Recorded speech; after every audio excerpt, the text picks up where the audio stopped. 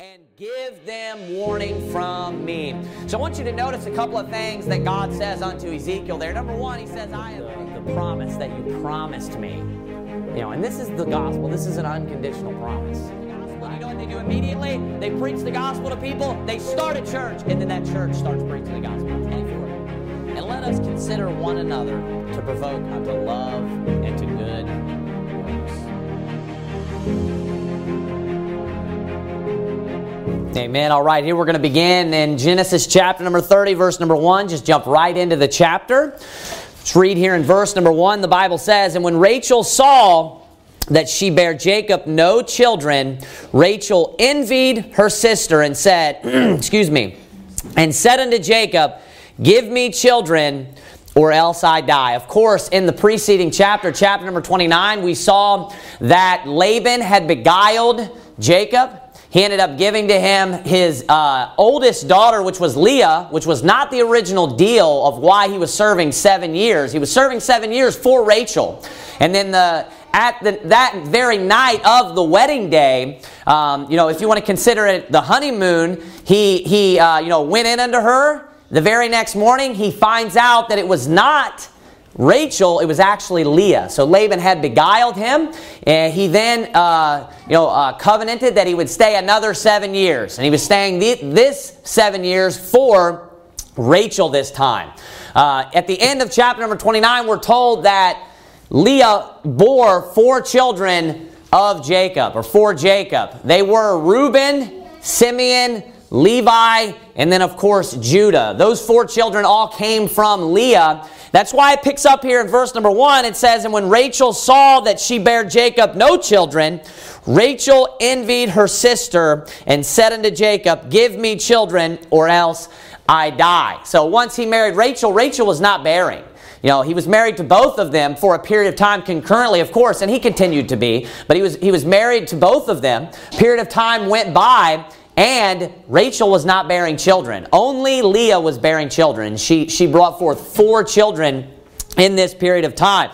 You can see she's going to Jacob, and she's saying to Jacob, Give me children, or else I die. Now, obviously, Jacob has no control over that. There's nothing that Jacob can do about it. It's a very messed up situation in the first place, and the circumstances should not be the way that they are in the first place. Of course, I'm going to get into this in a moment, but one major thing that we see here is the consequences of polygamy. The consequences of polygamy. Now, that's something that we can't relate to very much in our society. Outside of the Mormons, in the past, even couple hundred years, just the past couple centuries, really, no one really has practiced polygamy in the United States outside of the Mormons. Really, I mean, of course, you can find people here and there, but on a mass scale, people that would claim Christianity or any type of religion, there's no one really that practices polygamy anymore. So you may feel like, hey, this isn't really relative to me, or what can I learn from this? Just keep in mind that this was practiced for thousands of years and was very common throughout the Bible. Now, I don't know exactly what area our culture is going to go in, but all parts of the Bible are good to learn from. You know, every angle, whether or not you feel like, hey, I don't think that I could ever experience that, or I don't think that I could ever even know anyone who has experienced that. I can't think of any way in which it would be relative to me. You can learn from it. It's in the Bible. It records these conflicts and things like this for a reason. So we're going to get into that here in just a minute. I'm going to show you that the Bible clearly condemns polygamy. The Bible clearly tells you that the will of God is not for man and woman, for them to, a man particularly, because that's normally the route that it goes, to have multiple wives. Either way, God made man and woman. We'll see that in just a moment. Look at verse 2. It says this, And Jacob's anger was kindled against Rachel, and he said, Am I in God's stead? So this made him angry. He says this, Who hath withheld from thee the fruit of the womb? So he's asking the question there, Am I in God's stead? And then he's following it up, of course, a rhetorical question. Who hath withheld from thee the fruit of the womb? That's God. So we see that if you flip over, if you just look over, in the previous chapter, verse number 31, it told you, And when the Lord saw that Leah was hated, He opened her womb. So who opens and closes the womb? God. So we can see that Jacob is well aware of this. He actually states, hey, am I in God's stead? Who hath withheld from thee the fruit of the womb? So Jacob is well aware that it is God's job. He is the one that controls whether or not someone is going to have children, whether or not they are or aren't going to be having children. Look at verse number 3 now. It says this.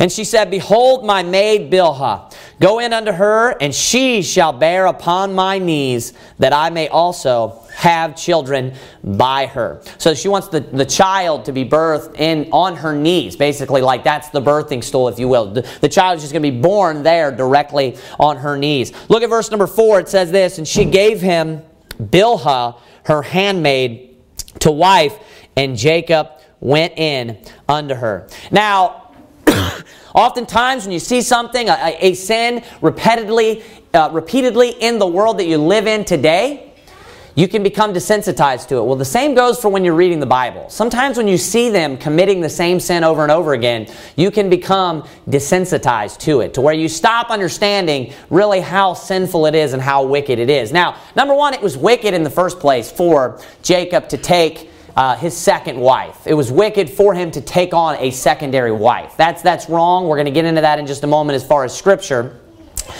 But right here, we see one more time the same situation with Abraham, really, where Sarah wasn't able to bear, was she?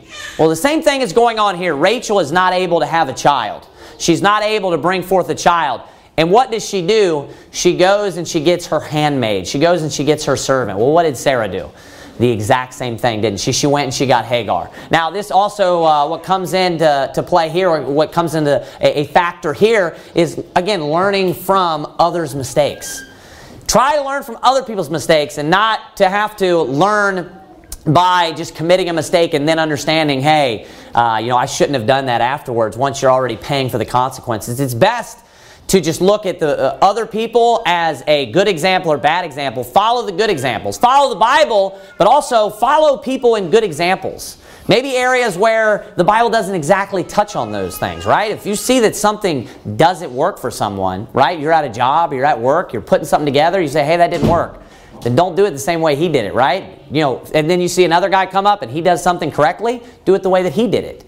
So we need to follow the good examples, not follow the bad examples. We see here, same thing exactly that Abraham did with Sarah. That's exactly the same thing. And it was just as sinful to him to take on the third wife as it was for him to take on a second wife. It doesn't become less sinful. Like, it's not like, there's no difference between bigamy and polygamy. Everybody know the difference between it's like bigamy, it's 2 wives, right? Polygamy is once you get really to like 4 and up.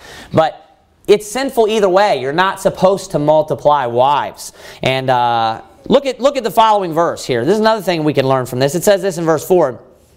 One more time, we're going to read that and then verse 5 together. And she gave him Bilhah, her handmaid, to wife, and Jacob went in unto her. Verse 5. And Bilhah conceived and bare Jacob a son. Now I want you to notice in verse 4 or verse 3, notice the way that Rachel words this. She says, behold my maid Bilhah, go in unto her, and she shall bear upon my knees, that I may also have children by her. Right? Then we look at verse 5, and it tells you, and Bilhah conceived and bare Jacob a son. Now, it doesn't take a rocket scientist in the first place, but did Rachel really have children by Bilhah?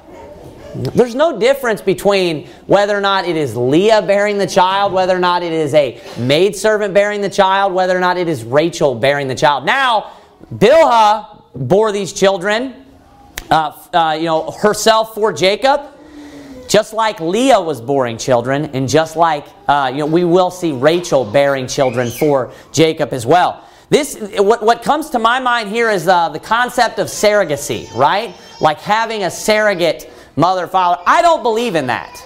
I don't believe that someone should bear a child for someone else and then just give the child over. I don't believe that. I don't believe that that's ever taught in Scripture. Someone could try to point to Moses. You realize what was really going on in that situation, right? That's not what was happening. She wasn't carrying that child so that later on she could just give her child to someone else. She was saving Moses' life. So I don't believe in the concept of surrogacy. It's never taught in the Bible one time. The Bible talks about children being a blessing, as I've mentioned many times and showed the scriptures by that. Why would you hand over a blessing? If God's opening your womb, He's opening your womb for you to have a child. That's the whole reason why. It's the fruit of your womb. It's your responsibility to raise your children. And that's what we see here is the concept of like surrogacy. But this is not biblical. There's nowhere where this is found. We know that the responsibility is always given to the mother and the father to raise the children. We look throughout the book of Proverbs, and there are commandments to the father and the mother to raise the children properly and correctly, and in the word of the Lord. So that means that it's up to the father and the mother. Who are the father and the mother? The ones that brought them forth. That's who. So this is basically what's going on here. So even in the Bible's terms, did it end up being Rachel's child? No, it tells you very plainly in verse number 5, and Bilhah conceived and bare Jacob a son. Notice, this is still Bilhah's child. This was not Rachel's child. So it was a silly thing in the first place. It was very petty, if you will. Now, keep reading here in verse number 6, because I'm going to get into something I want to focus on here for a few minutes. It says in verse number 6, and Rachel said, God hath judged me, and hath also heard my voice, and hath given me a son. Therefore called she his name Dan. Verse 7, and Bilhah, Rachel's maid, conceived again, and bare Jacob a second son. And Rachel said, with great wrestlings have I wrestled with my sister, and I have prevailed. And she called his name Naphtali. Now, I want you to understand here how infatuated they are with this fight between one another. That their children's names are literally given because of this argument or this controversy that is going on between these two women. Now, outside of what we're going to look at here in just a minute, which is a clear description of what God's will is for marriage, for man and wife, even just looking at this on the onset, does it appear practically to be a good idea to have multiple wives? Does it look like it's working out well? It's a total and absolute nightmare. You have these two women who are sisters that are married to the same man. One of them has 4 children, right? The other children just becomes just crazy. You know, she's losing her mind. Women are already crazy, and they're even crazier. No, I'm just kidding. So she's like losing her mind, and she goes to her husband. And think of this. This is the one, the one wife that he actually loves. The other wife, he has almost zero affection for. This wife is the one that he loves and cares about. And she's coming to him and saying, give me children lest I die. So she's just completely, obviously at this point, she's depressed, she's losing her mind, she's losing control, right? This is a big deal for her. You can tell that this is serious. She then goes so far as to give her handmaid. Say, hey, I want you to take my handmaid and have a child with my handmaid. That is sick and disgusting. Can you imagine that today? Put that in the context of today. It's not any different. But when you're reading the Bible, like I said, sometimes you become desensitized because you see it happening so often. That's very weird. And why would she do something like that? Because she's so desperate. Do you know why? Because of envy of her sister having all these children. That's why. So, do you know what's going to happen if you took on another wife, men, which I'm sure you're not going to? It would cause the two women to envy one another. It wouldn't work even practically, outside of even looking at a command. So if you were thinking about it, no, I'm just kidding. It wouldn't work. It's not, you know why? Because all of God's commandments, they are practical. Yes, they are moral. It is a sin to break God's commands, but He didn't put laws into place that just don't work in your life.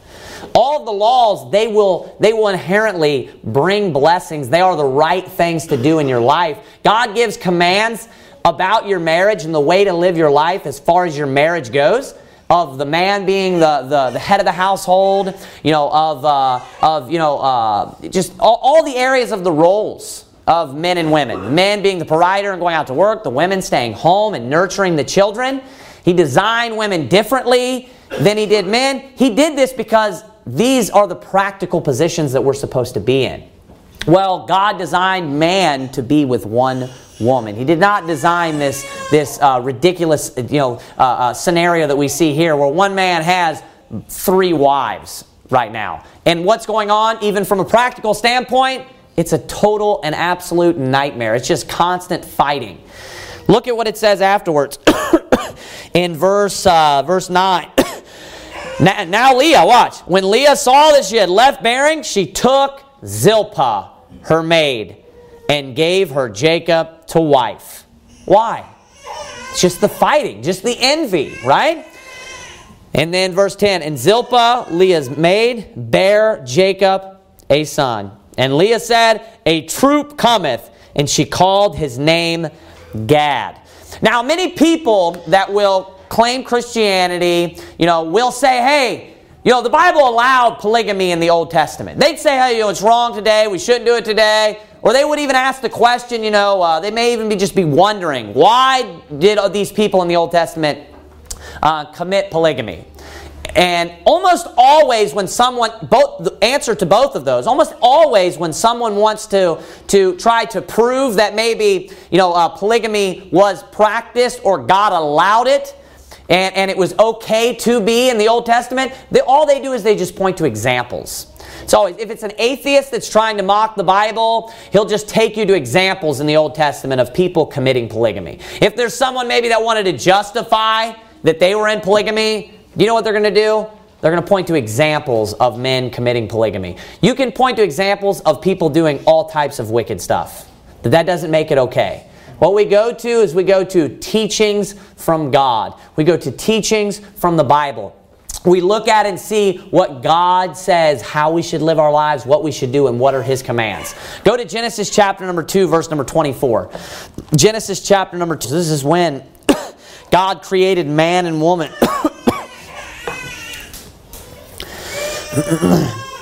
Genesis chapter number, we'll look at Genesis chapter number 2, verse number 22. And the rib which the Lord God had taken from man, made He a woman. So how many did He make? He made one, right? It's pretty simple. And brought her unto the man. And Adam said, this is now bone of my bones and flesh of my flesh. She shall be called woman, because she was taken out of man.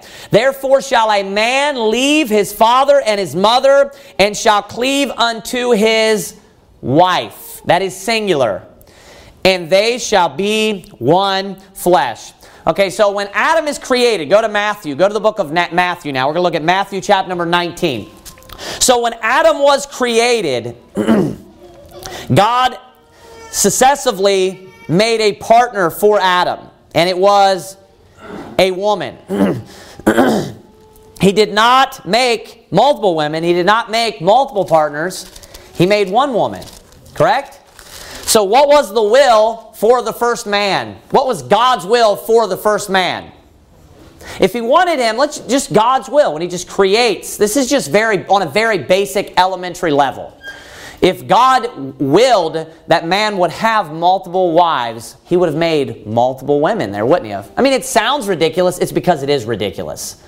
So He made one woman. And then we see Adam going on to explain that man, singular, that he shall leave father and mother and cleave unto his wife, singular.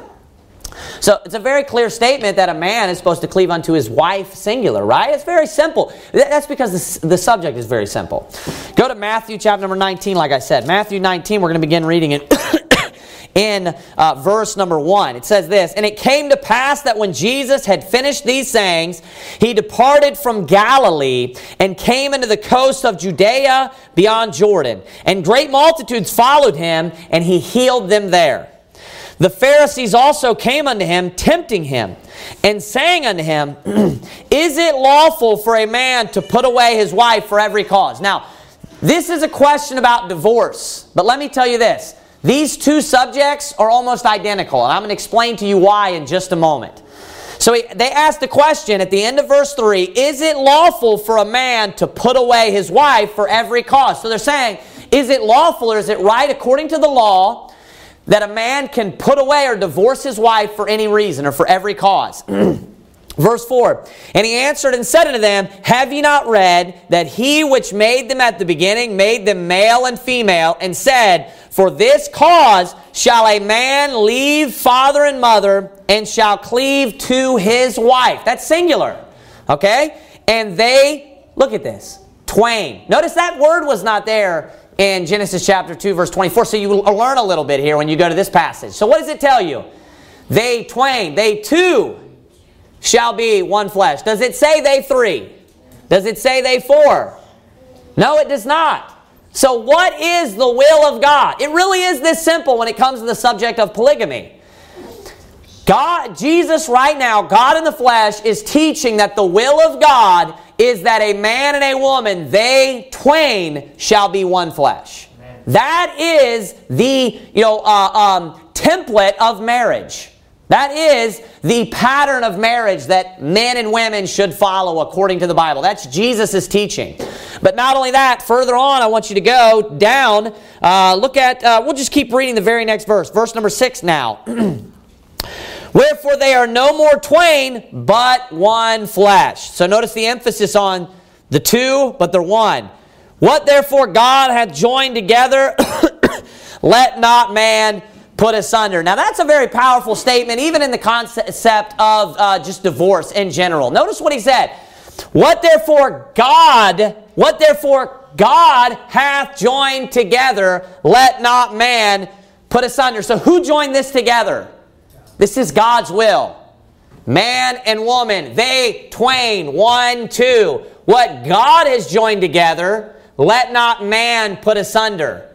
So he's teaching in the concept of divorce as well. He's teaching that this would be man, stepping in, and he would be out of his bounds, basically, right? This is God's area. God is the one that brought them together. It's God's will that one man and one woman would be together. They would be married. And he said, let not man put asunder.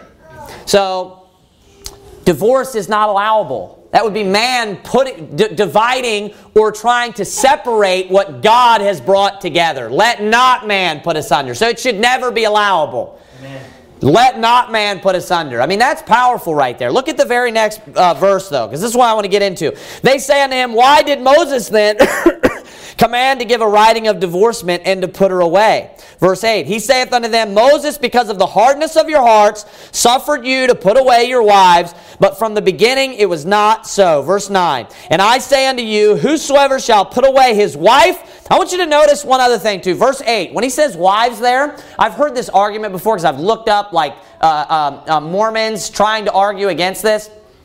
Where it says wives, you need to learn the language of the King James Bible, Mormons, because he's speaking in plurality. If you look throughout here, he says you, suffered you. He's speaking to multiple people. So he's talking about all of your wives, the group that he's speaking to. Not like your wives, Russell. He's saying like if I was speaking to everyone here, God suffered you to put away your wives. That's what he's saying. Not like put away your wives, like speaking to one person. That's a ridiculous argument. It shows their foolishness and their lack of understanding when it comes to the Bible. Amen. Because if you look at the very next verse, look at verse number 9. And I say unto you, whosoever shall put away his wife, what's he doing now? He's speaking in general about a singular person now. Now he's actually giving you a scenario is what he's doing. And I say unto you, whosoever shall put away his wife, except it be for fornication, and shall marry another, committeth adultery. And whoso marrieth her which is put away doth commit adultery. Now, the reason why you are committing adultery with the second woman is because you are married to the first woman still. Do you understand that concept? Does everyone understand what adultery is, right? I'm sure. It's a very simple concept. If you're married and you go outside of that marriage, you've committed adultery. Let's say that you're married and you don't get a divorce. You sleep with another woman, you've committed adultery. Okay? So, I want you to understand this as well on top of that. If a person tries to divorce their wife, and let's say it's not for fornication. It's not that the woman had committed fornication and she's not a damsel or she's not a virgin, right? They divorce their wife after 5 to 10 years. And they go and they sleep with another woman, even marrying another woman and going in under her, what does the Bible say that you just did? You committed adultery. Look at what it says. And I say unto you, whosoever shall put away his wife, except it be for fornication. So there's a person that divorced his wife for any reason other than fornication, and shall marry another. So even if you married this other woman, it says this, committeth adultery. What is the definition of adultery? It is breaking the vow or going outside of marriage. So what's the point? You're still married to the first woman, my friend. That's the point. God is not disallowing your marriage. The definition of adultery is going outside of your marriage. So in order for you to be committing adultery, that means that you're still married. Okay? So think of that in the idea of polygamy.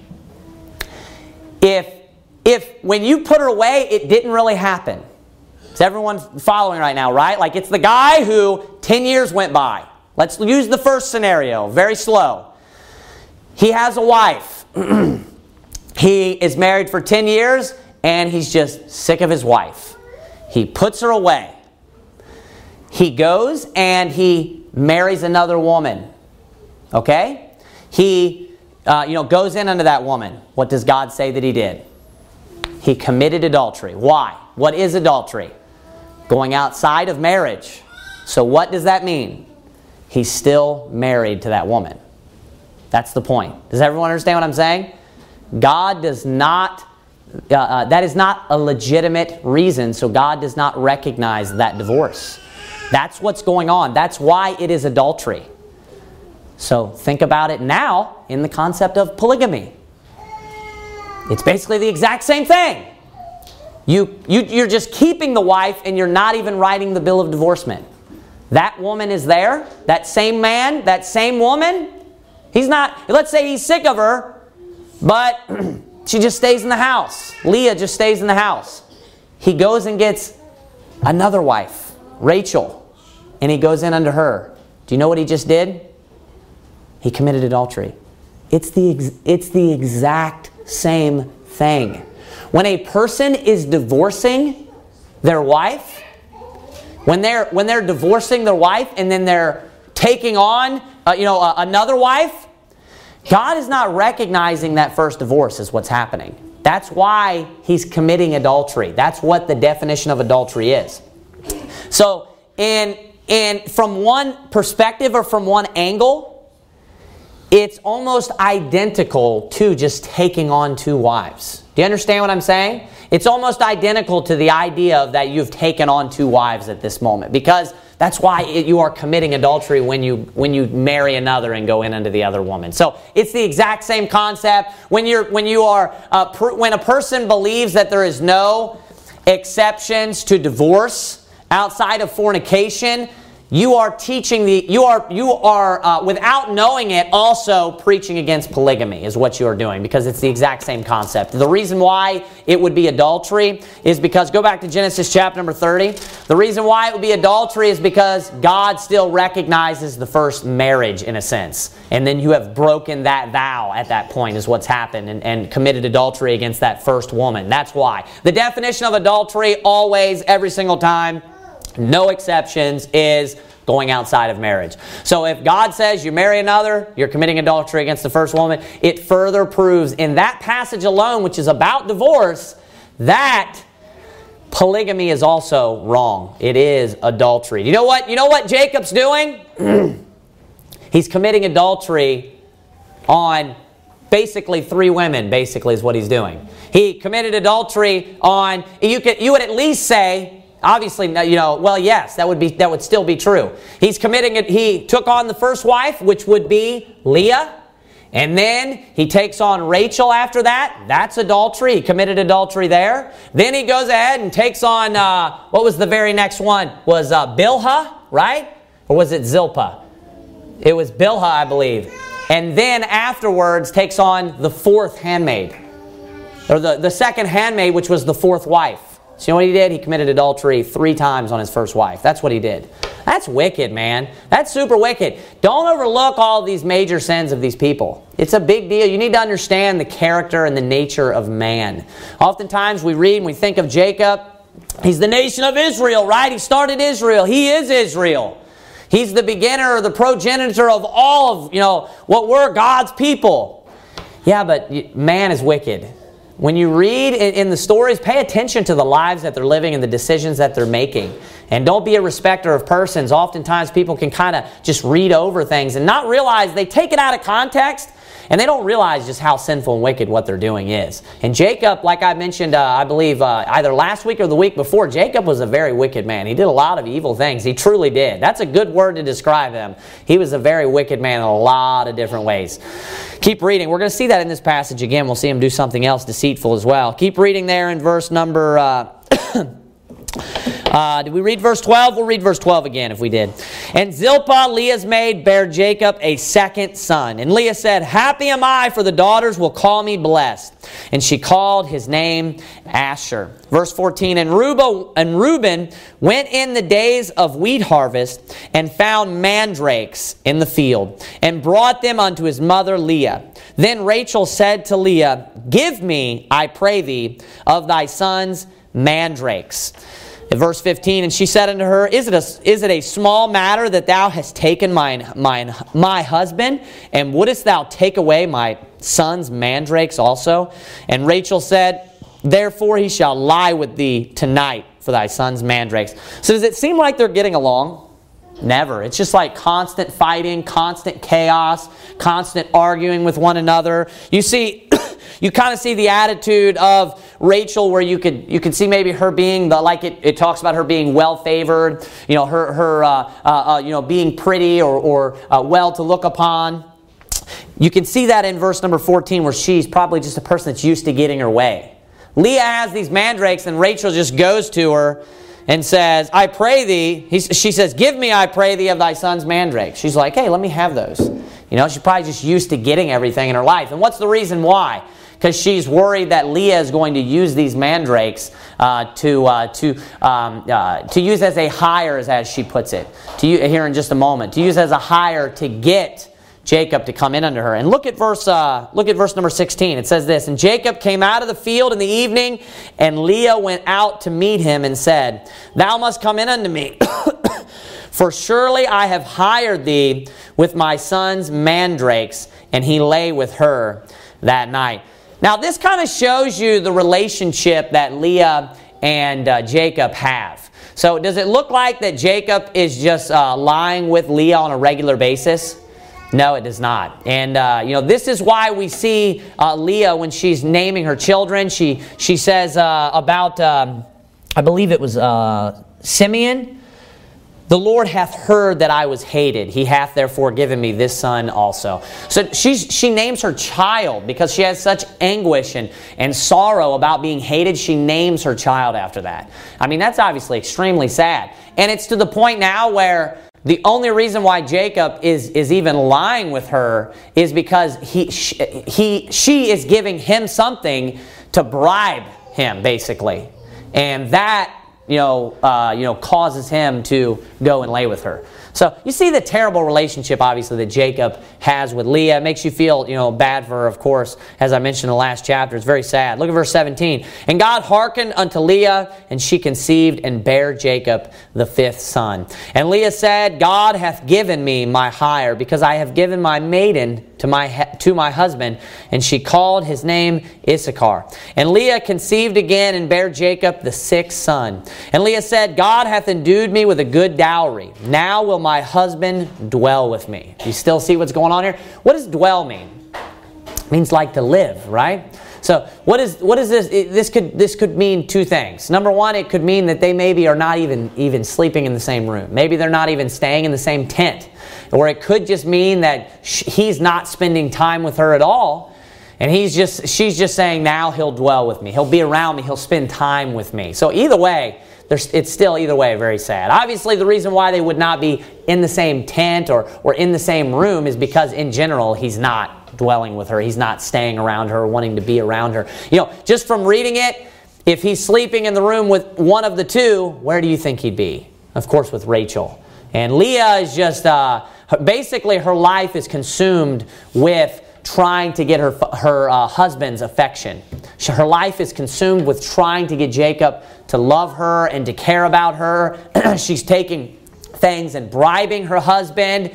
This is what we see in this entire chapter is the result of polygamy is really what you see. You know, like I said, you may just think, hey, no one does that today. People did it for thousands of years. Thousands and thousands of years, and people all throughout the Bible committed polygamy. You know, so it's worth to at least understand people today are even still proponents of it in the United States of America. There are even in still small areas that are governed under different laws.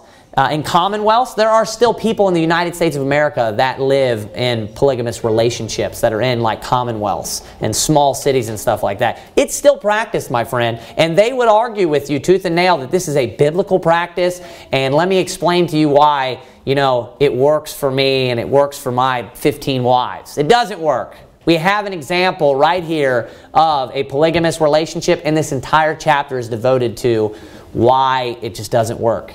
The result of polygamy is what we see here in the beginning of this chapter. Look at verse number 21 there. And afterwards she bare a daughter and called her name Dinah. Verse 22, and God remembered Rachel, and God hearkened to her and opened her womb. So, you know, here we see that God obviously loves Rachel as well. God cares about Rachel as well. God loves everyone, of course. Verse 23, and she conceived and bare a son and said, God hath taken away my reproach. And she called his name Joseph and said, the Lord shall add to me another son. Verse 25, and it came to pass when Rachel had borne Joseph that Jacob said unto Laban, send me away, that I may go unto mine own place and to my country. Give me my wives and my children, for whom I have served thee, and let me go. For thou knowest my servants which I have done thee. Verse 27, and Laban said unto him, I pray thee, if I have found favor in thine eyes, tarry.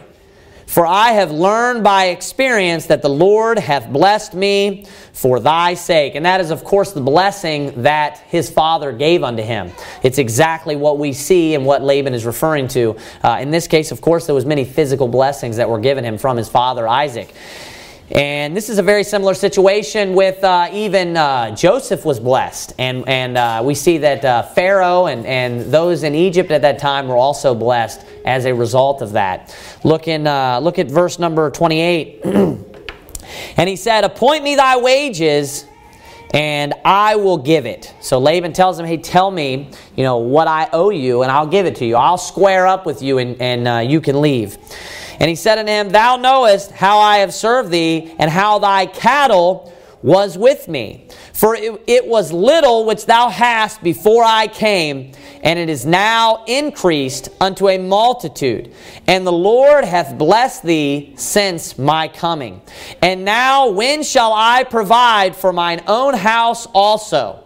So he's basically saying that I've been just laboring and slaving away for you, and everything that I'm doing, all the work that I'm doing is basically just going back in your pocketbook. All the labor that I'm doing, I'm not really being able to take part in it or to enjoy it in any way. I'm laboring, and you're basically taking and enjoying all the blessings of it, right? He says after that, verse number 31, and he said, what shall I give thee? And Jacob said, thou shalt not give me anything. If thou wilt do this thing for me, I will again feed and keep thy flock. I will pass through all thy flock today, removing from thence all the speckled and spotted cattle, and all the brown cattle among the sheep, and the spotted and speckled among the goats. And of such shall be my hire. So when he's referring to the cattle there, it defines for you the sheep and the goats, right? And then he starts mentioning the spotted, he starts mentioning the speckled, and also the brown. They consider these deficiencies, is what they're referring to. You'll see that here in just a moment. Look at verse 33. So shall my righteousness answer for me in time to come, when it shall come for my hire. Now, hire is like wages. Keep reading. Before thy face, everyone that is not speckled and spotted among the goats and brown among the sheep, that shall be counted stolen with me. So he's saying is, I'm going to go through all of the sheep and the goats, all of the cattle. That's what he had of the cattle. It is sheep and goats. I'm going to go through all of them, and I'm going to find any of them that have spots, or that are speckled, or that are brown. It's grizzled is also it's referred to as. And they are taken and they are put aside into like a separate flock, right? They're going to be set aside. They're going to separate those. And Jacob, is saying, those are going to be mine.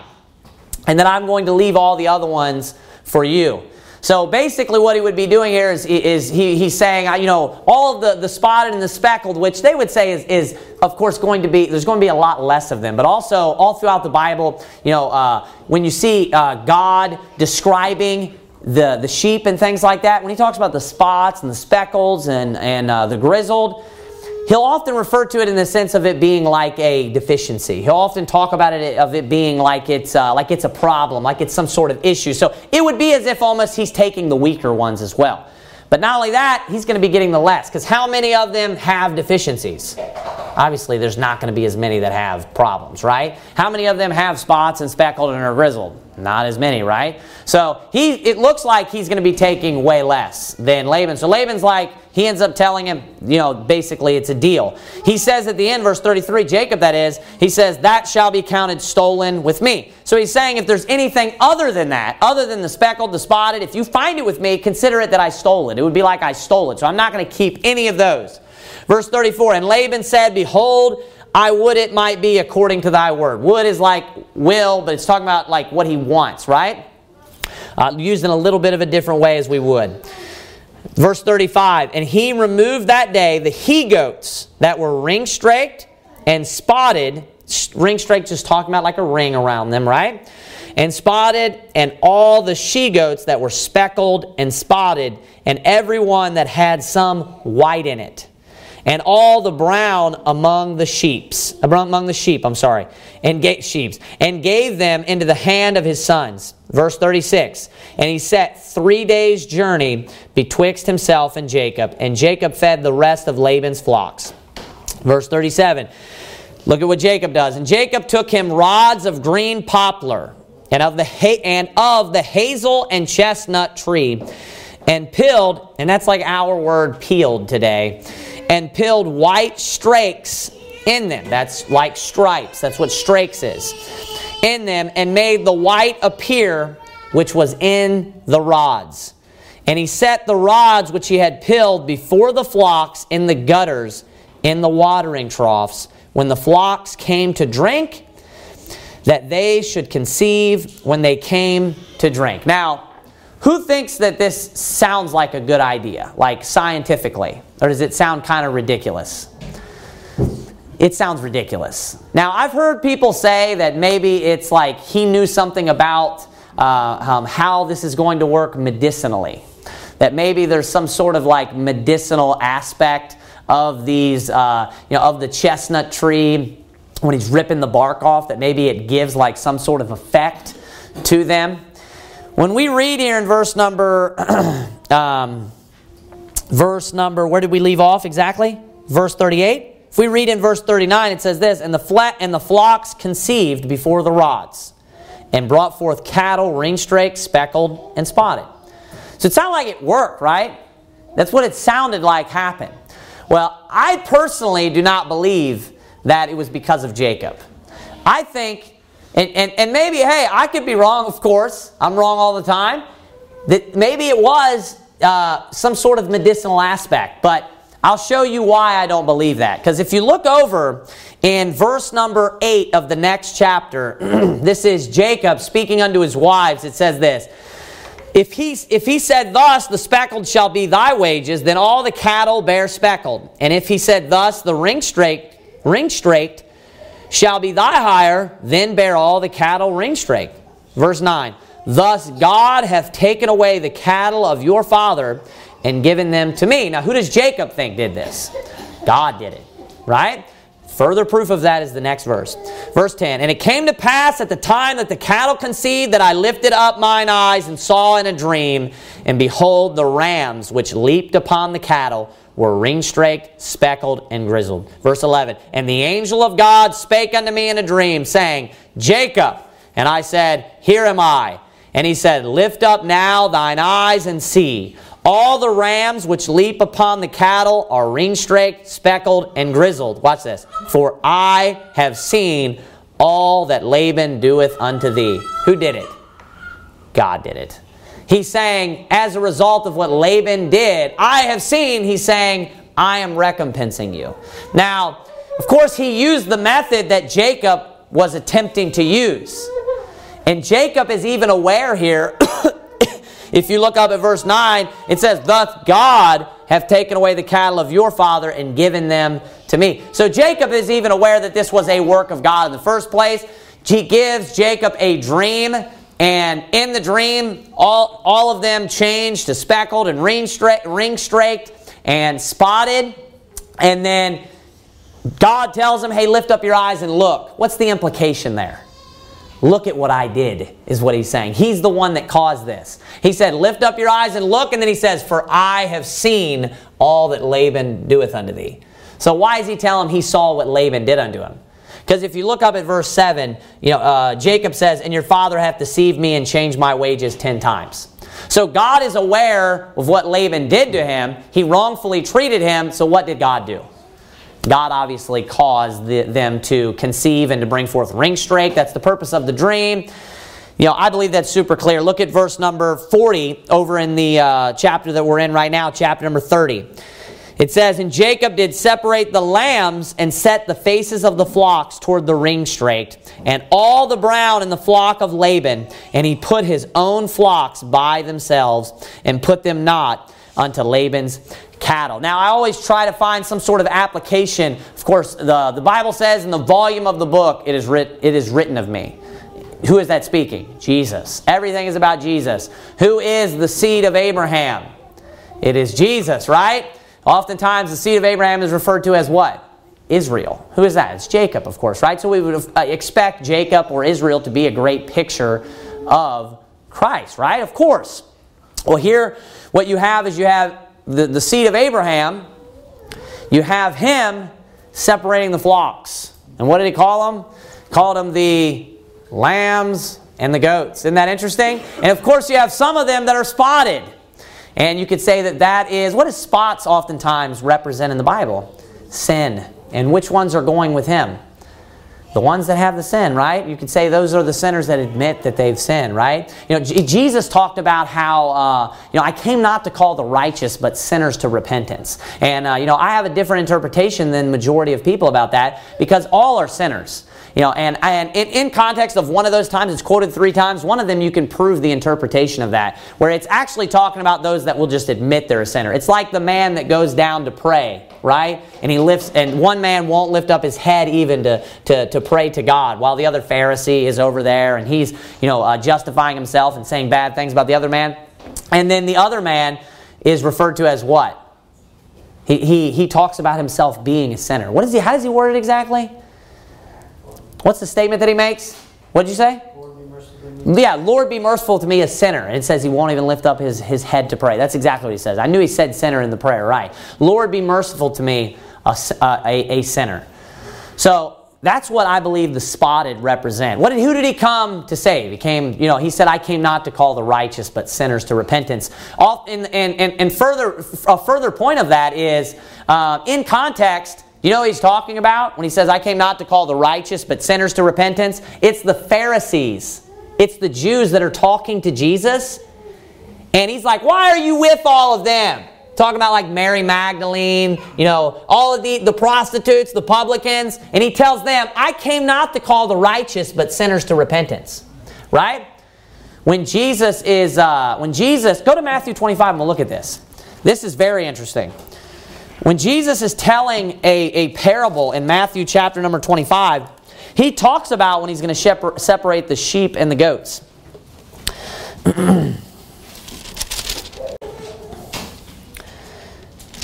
he talks about a time when he's going to separate the sheep and the goats. And he says in verse 31, when the Son of Man shall come in his glory, and all the holy angels with him, then shall he sit upon the throne of his glory. And it says, and before him shall be gathered all nations. Now notice that. All nations are going to be gathered here. And he shall separate them one from another, as a shepherd divideth his sheep from the goats. And he shall set the sheep on his right hand, and it says, but the goats on the left. So go back there to Genesis chapter number 30. So notice we have an exact parable that Jesus tells about himself, where he, who is the seed of Abraham, he is going to separate the sheep from the goats, right? And then here, who do we have? We have the seed of Abraham. What's he doing? He's separating the sheep and the goats. Of course, some of the sheep and some of the goats are going here. Some of the sheep and some of the goats are going here. But he's keeping the spotted ones. Because he came to, like I quoted a moment ago, he came not to call the righteous but sinners to repentance. The spots would be representing those that were sinners, those that he came to redeem. He came for the lost sheep of the house of Israel. Look at what it says next there in Genesis chapter number 30. Verse number 41, and it came to pass, whensoever the stronger cattle did conceive, that Jacob laid the rods before the eyes of the cattle in the gutters, that they might conceive among the rods. But when the cattle were feeble, he put them not in. So the feebler were Laban's, and the stronger Jacob's. And the man increased exceedingly, and had much cattle, and maidservants, and menservants, and camels, and asses. So it ends right there, just speaking to you and telling you about the blessing. So basically what you're seeing right there at the very end, that is the blessing that was given to him by Isaac. Those were the exact things that he talked about. He talked about him being blessed by basically agriculture. He talked about the corn and the wine, the things of the field, right? He was blessing him with all things of the earth, that the earth was going to bring forth basically abundantly for him in all ways. He's going to bless him in the sense of food and possessions and things along those lines. Let's bow our heads and have a word of prayer. Dear Heavenly Father, God, we thank you, dear Lord, for your word. We thank you for the book of Genesis. We thank you